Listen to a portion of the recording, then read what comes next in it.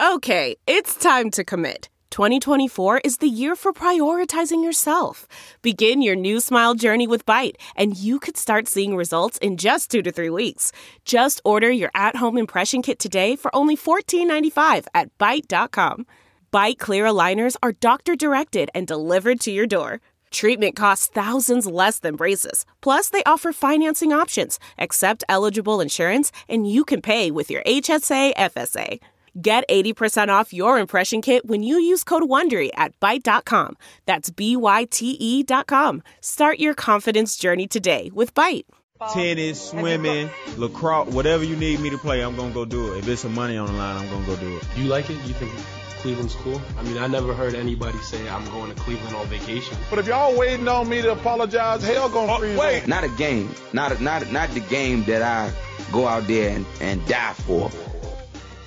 We want to welcome special guests coming on again to talk everything Cleveland Cavaliers.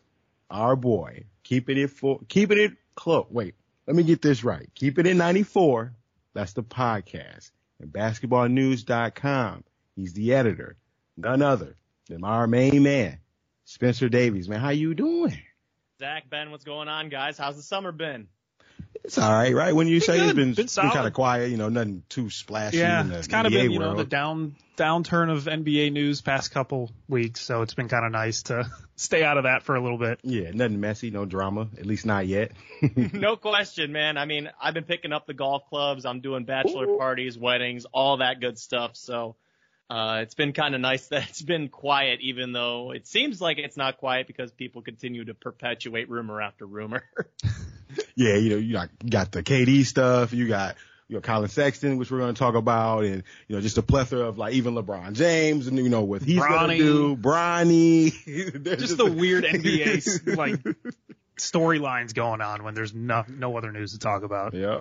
The only way to keep the cycle going, unfortunately, but luckily we're only about a month away from media day. Preseason will be here before we know it, so hopefully we get some resolution to all of this and can just focus on what's going on between the four lines. Oh, yeah, absolutely. And so speaking of 94 feet, let's just dive right into this past season where I feel like the Cleveland Cavaliers, we were pretty high on them, right, Ben? We loved them. They were pretty high on them. We thought they were going to make the playoffs. They were right there, a top 3 seed. And then after the All-Star break, things kind of turned the corner for them, and they ended up in the play-in. What happened? What happened, man? I mean, it seems like it was just kind of injuries and fatigue. We go a little bit further back. You look at what happened with Colin Sexton going down about 11 games into the season, and then that kind of gets followed up by Ricky Rubio tearing his ACL in New Orleans. They tried to keep it together kind of with glue a little bit, go out and get Rajon Rondo. And, he ended up getting hurt. They tried trading for Karis LeVert with Ricky Rubio's contract. And he looks great the first 4 games that he's with the team, and then he screws up his foot. You look in past that again, and now you're looking at Darius Garland taking on a lot, and I mean a lot of the responsibility as pretty much the only guy who's handling the basketball. Brandon Goodwin tried to back him up and do his best, and he was putting forth a valiant effort, but Darius Garland, his usage rate was above 37% or something stupid like that. So a lot of the responsibility and the onus fell on to Darius Garland. And, you look at it, that was part of it. And then, I think the final nail in the coffin post All-Star break had to be Jarrett Allen going down with that broken finger. He tried to give it a go when they were still in the play-in tournament. Didn't look like the same guy against Brooklyn or Atlanta, even though he gave it 100% of what he could. But ultimately, it came down to the injuries, and the defense kind of buckled down a little bit. They started missing shots. Defense wasn't quite to par to what they were doing in that ridiculous stretch from November to January or whatever it was. And just kind of all fell apart. But the good news is, they finished the season 44-38, a little bit ahead of schedule. And they're getting guys back healthy here going into next season, and they're expecting a lot. They think they're going to have a target on their back. Teams are going to know they're coming, and they're hopefully prepared for it.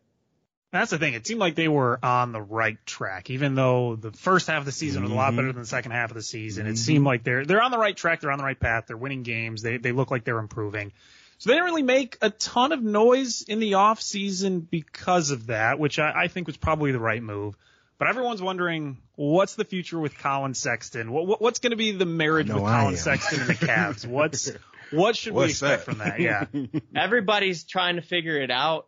I think that there is a mutual want to get back together. It's settling on the number. That's the difficult part. And this is what happens with restricted free agency. And we even saw it with DeAndre Ayton. It took him a month and a half to get a deal with the Suns after the Pacers put that offer sheet forward and the Suns were, forced to match that. With Colin, what's difficult for him is he's got the injury working against him. He's got restricted free agency working against him. There's two teams with cap space, and neither of them are trying to win now. It's the Spurs and the Pacers. The only viable way that Colin Sexton wouldn't be on the Cavs would be via sign and trade. And I'm sure that there's teams that are interested in him, but I know that the Cavs are going to be really, really, hard pressed to match whatever teams want because they really value Colin Sexton. And he's got a qualifying offer that's on the table, $7.2 million. And if he were to sign a 1-year qualifying offer, he'd be an unrestricted free agent and try to do it all again in 2023. So that's the difficult part. As far as an extension or a new deal goes, Chris Fedor, Cleveland.com reported 3 years, $40 million deal is on the table right now. Seems like Rich Paul and Colin's representation at Clutch isn't going for that. So we're going to find out here sooner or later because season's coming up, fast. So we'll see what happens. Ultimately, I think Colin's back with the Cavs on the qualifying offer, but things can change. So we'll see. I certainly hope so because there, you get that noise with Darius Garland playing so well. You get that question, well, do they really need to bring Colin Sexton back? And so I'm just glad to hear you say that, it'd be a good idea for him to bring him back on board for the roster. So kudos to the Cleveland Cavaliers for doing that. And, hopefully they get a number. Yeah. And some people I spoke with, they really believe that they're operating as if Colin's going to be on the roster. So that's also something that you want to take a little, note on that. But with Colin, I mean, what they were missing last season at the end of the day when Darius Garland was too, either pressured or doubled or whatnot was, a release valve. And what does Colin do? He's the guy that gets you the 911 bucket. He'll be the first one to get inside of that paint with reckless abandon, and every team needs something like that. And the other thing too, and I think is a common misconception is that, Colin's someone that was playing really well off the ball to start the season. And he's a willing shooter, catch shoot, whether that's pull up shooting. Defensively, he's not the biggest guy, but he's going to give you that bull mentality, try to get those steals, really be in your grill. So, I mean, he fits I still think he fits perfectly with this team, especially knowing the way that they operate with Lauri Markkanen, Evan Mobley, and Jarrett Allen. You think they do that again? You think Biggerstaff will come back out with the 3 7-footers? No question. If it ain't broke, don't fix it. I think the same lineups come out. If they want to go small, then I'm interested to see what they do. Do they play Karis LeVert at the 3? Do they play Ochai Agbaji at the 3? Kevin Love is still a part of this team, and a lot of people are forgetting to talk about him this year because he played so damn well last year.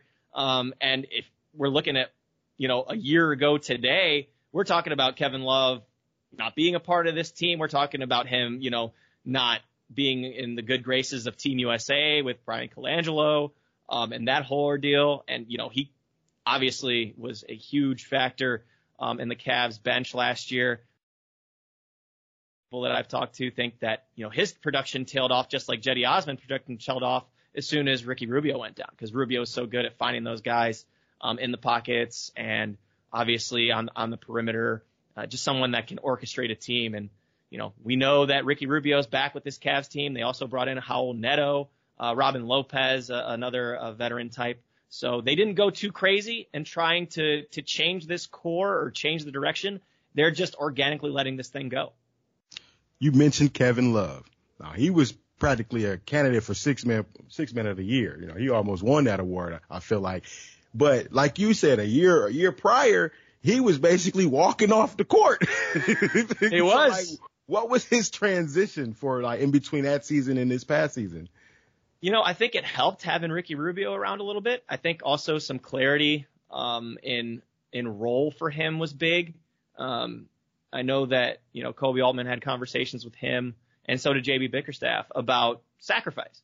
And part of that was not being a starter, being used in smaller minute load, I guess, to put it, that 20 to 25 minute role instead of the ones that he's accustomed to. We know his history with injuries, so they wanted to be delicate with that, but also finding that balance of having him produce for this team.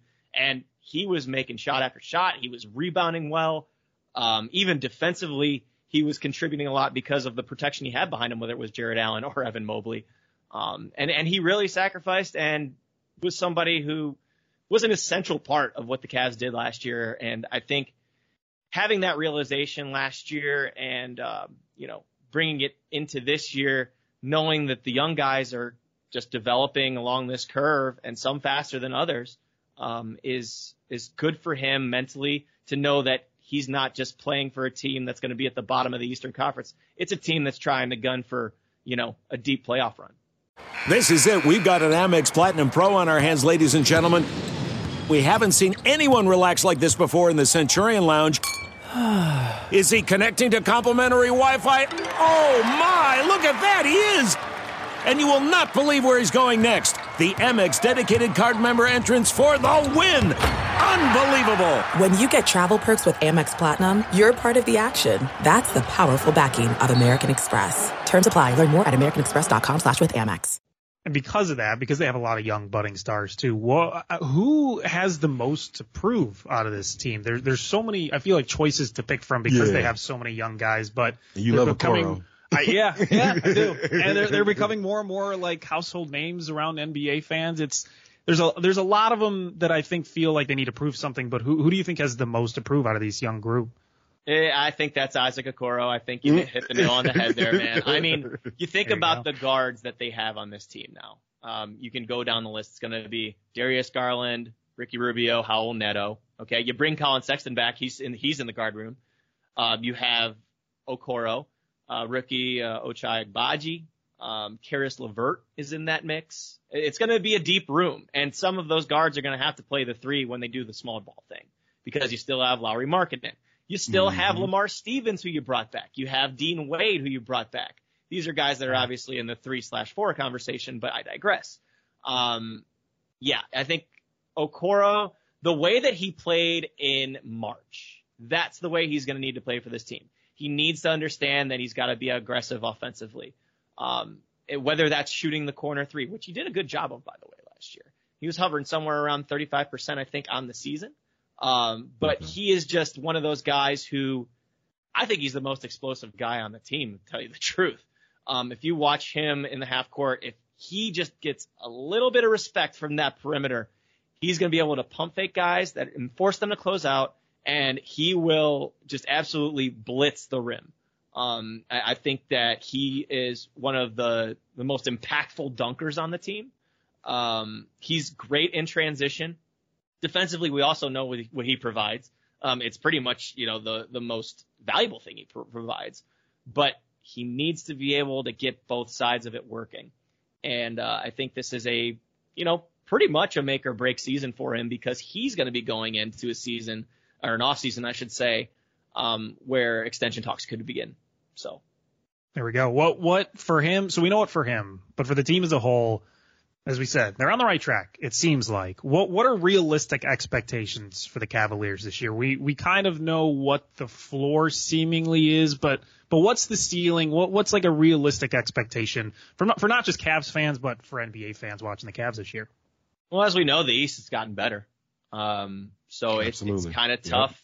Yep. I mean, to repeat what you did last year, in a conference that has gotten better, you look at Atlanta going out and getting DeJounte Murray. You look at, the Celtics going out and patching up with some great pieces like Malcolm Brogdon and Danilo Gallinari. That's just a few. But there were quite a few moves, even under the radar this season that have made contenders better. I think for the Cavs, they have to have the same internal expectations as, getting deep into the playoffs, the way that Darius Garland said it on record about a month and a half ago or so, that he wants to be in that second round type of scenario. I feel like if it's me, 5 to 6 seed, I think is probably the wheelhouse of where they can get. But as we saw last year, before the injuries and all that stuff, they were top rolling. 3. Yeah. It depends on how the league adjusts to big ball. It depends on if they start getting those threes to fall. That's a huge part of it. Fourth quarter execution is a must. I feel like in a lot of those situations down the stretch last year, they either ran out of gas or were too ISO dependent. So guys are going to need to execute better when the chips are on the table like that. Because, in most of their wins, they were blowouts. That's the reason they were winning games, because they were just blowing teams out. Do you remember that road trip where they went down and they absolutely blistered Miami, and then they beat the Mavs by 30, and I forget the other team, but they were like... It was all good teams, and they were all on the road. It was all good teams, and they all beat them by like 25 plus. Yep. Like, it's crazy. So that they didn't have to deal with those down the stretch situations, and then as we got further into the season, things started bogging down, and then that's where you saw them kind of, falter a little bit of turnovers, miscommunication and whatnot. So for me, fourth quarter execution, I think, is the biggest thing. Offensively, they did bring in Luke Walton as an assistant to JB Bickerstaff this past summer, right? Yeah, at Bickerstaff's request, by the way. So has great respect for Luke Walton. He was at a practice last year at some point. So clearly the two were talking a little bit, but Walton being a part of that staff going to help JB a little on the offensive side of the ball. So JB can focus on managing the players, the defensive end, and all of that good stuff. So they've made upgrades. It just hasn't been obvious because of the player thing, if you will. Okay. Exactly. Sometimes those are the best upgrades, though. Yeah. You kind of fortify the base. In the middle, somewhere up in there where you don't, yeah. Sure. And if I could, just to go off of the last point when I mentioned Isaac Okoro, I think the second guy that has a lot to prove is Karis LeVert. So Karis, we know how good of a player he is. Yes. And mid-season trades, if you look around the league, if it's a big name or if you're expected to fill a role because of an injury or because of a missing piece, it's difficult. It's really difficult. One, you're moving all of your stuff over. You're not having practice time to get acclimated to your guys. You have very little time. You're almost doing it on the fly. And Karis, we saw how good he was those first 4 games, like I said, and then he screwed up his foot. Yeah. And then after that, you kind of saw him pressing a little bit. He got back to some old habits. I know he told the front office last year that he couldn't get his legs under him. So that part right there kind of indicates to me that a full training camp with these guys, creating some chemistry and knowing where you're supposed to be on the floor, that's big. That's big. Yeah. And this is a guy that we know can drop 25 on any given night. He's just that gifted of a scorer. He gets into that middle part of the paint and has those little pull-up jumpers. Getting to the rim could be a little better, but he's a decent shooter. But he can score the basketball. And that is something that I think will really help Darius Garland out. You speak of Lauri Markkanen. If he can continue to shoot threes at the clip and the rate that he was last year, or even a little better, they're going to be in good shape. I know they're really expecting a lot from Evan Mobley on the offensive end. They're looking to get him into that more. Ball on the floor, kid. They're exactly, Zach. They're looking to actually, instead of to get him to play make more, they want to see more of a dog in him. They want to see him pulling up for 3. They want to see him putting it on the floor and using his shoulders. Almost the way that he did. He was kind of forced to do it, but in April and in the play-in tournament, if you saw, he was dipping the shoulder down, using his body and doing little kind of push shots, or he was backing guys down and doing some fadeaway, 15-footers. But they really want him to kind of get that aggressiveness, almost that arrogance in a way, to put it on the floor and go after it, knowing that you can get 25 and 10 any given night. that over 7-foot lineup. I love it, though. If Mobley if he can hit threes consistently and Lowry can hit threes consistently, that is going to be a really dangerous lineup. Because you got a 7-footer who can put the ball on the floor too, so like that just makes it even better. Because he can get the ball to those other 7-footers, so it just may pick your poison in that scenario. And you have Jarrett Allen too, who offensively I think was really underrated last year. Him and Evan Mobley had a great high-low chemistry. You know, Darius Garland's obviously throwing the lobs and whatnot, but Evan and Jarrett, if you look closely at a few possessions last year, more than a few, I should say, is them taking turns kind of on finding them on, you know, baseline cuts or on high handoffs or what have you. And Jarrett, I mean, I just talked to him. He was in Australia for basketball. Yeah, I read that article. I saw that. And, you know, he's, you know, expecting more of the same. And true, defensively, we don't even have to talk. We know how difficult it is to score on those guys or even get in the paint on those guys because you're going to be afraid. So he's so fun to watch. There's just so many interesting, exciting aspects of this team. With the Cavs, yeah. They can just, if all goes right, they can attack you from 10 different ways. Like, it's going to be impossible to game plan a defense around this team if everything is going right for them. Loaded wings. They have a lot of wings. How are they going to be able to like get those minutes dispersed around with all the wings that they have? That's another challenging part of this team. Yeah. And I would actually kind of disagree. I wouldn't call them wings. I feel like they're guards and they're, you know, smaller bigs, if you could say that. They still don't have that like small forward that's going to push them over the top. They still have some guys playing out of position, but they make it work because of the way that the roster's balanced. Now, for me, the minutes is interesting. I do not envy JB. This is going to be difficult because he has guys, and they're deep. Deep is a good problem to have. Don't get me wrong. They have a little bit of leeway in the first few months. Ricky Rubio is going to be recovering from his ACL injury still. So I'm thinking you're going to have Darius Garland backed up by Raul Neto. Yep. I think you're going to have probably Karis LeVert starting at the 2, Colin Sexton if he comes back. If not, it'll be Okoro backing him up. Then at the 3, you're going to have Lowry Markkanen, and behind him, probably Lamar Stevens or Karis. You know, like it's a little short. But look what you just said right there. You will probably may even have to put Karis LeVert on the bench, and that's tough, right? Right? Yeah, I don't think they're going to put Karis on the bench. That's just I think that's too hard. Yeah. That's difficult. That's difficult, man. And then, you know, you have your 4, you have Evan Mobley, and then behind him, you're going to have Kevin Love, Dean Wade, who's going to play also the 3/4. Lamar Stevens can play the 3/4, so it's difficult to kind of do that. And then you have Jarrett Allen backed up by Robin Lopez. And I mean, you're set. That's what you got. It's a loaded roster. It's just everything's fortified. It's a good problem to have. But yeah, it's hard to envision some of these guys getting the amount of minutes they deserve to have or are capable of having. But again, that's going to come down to training camp. There's going to be some battles, man. There are going to be some battles. Maybe there's going to be someone who sticks out that we don't think of. But you know, in the case of Agbaji, I was told they're going to bring him along slowly. I thought they were going to throw him into the fire, but shoot, I mean, he might not be getting that many minutes off the rip. Yeah, they can afford it. Yeah, nice. That's true. That's a luxury. It is. Well, Spencer, appreciate having you on. Always fun to talk Cavs basketball. We always try to pick a fun team for the podcast, so I think the Cavs are on that list for the podcast team of the year this year. Because I was going to ask you, what team you looking at that's that's under the radar, you know, that you may like? Because I know the Thunder's one of them, and the Thunder was one of our teams 2 seasons ago, but what's going to be your, sneaky, low-key good team to watch? Well, you know what? You picked the Thunder, and I think we talked about them last time we were on the podcast, how much I like their direction. And then you go out and add 4 more rookies to the mix. And they're this long. Can they please start trying to win now?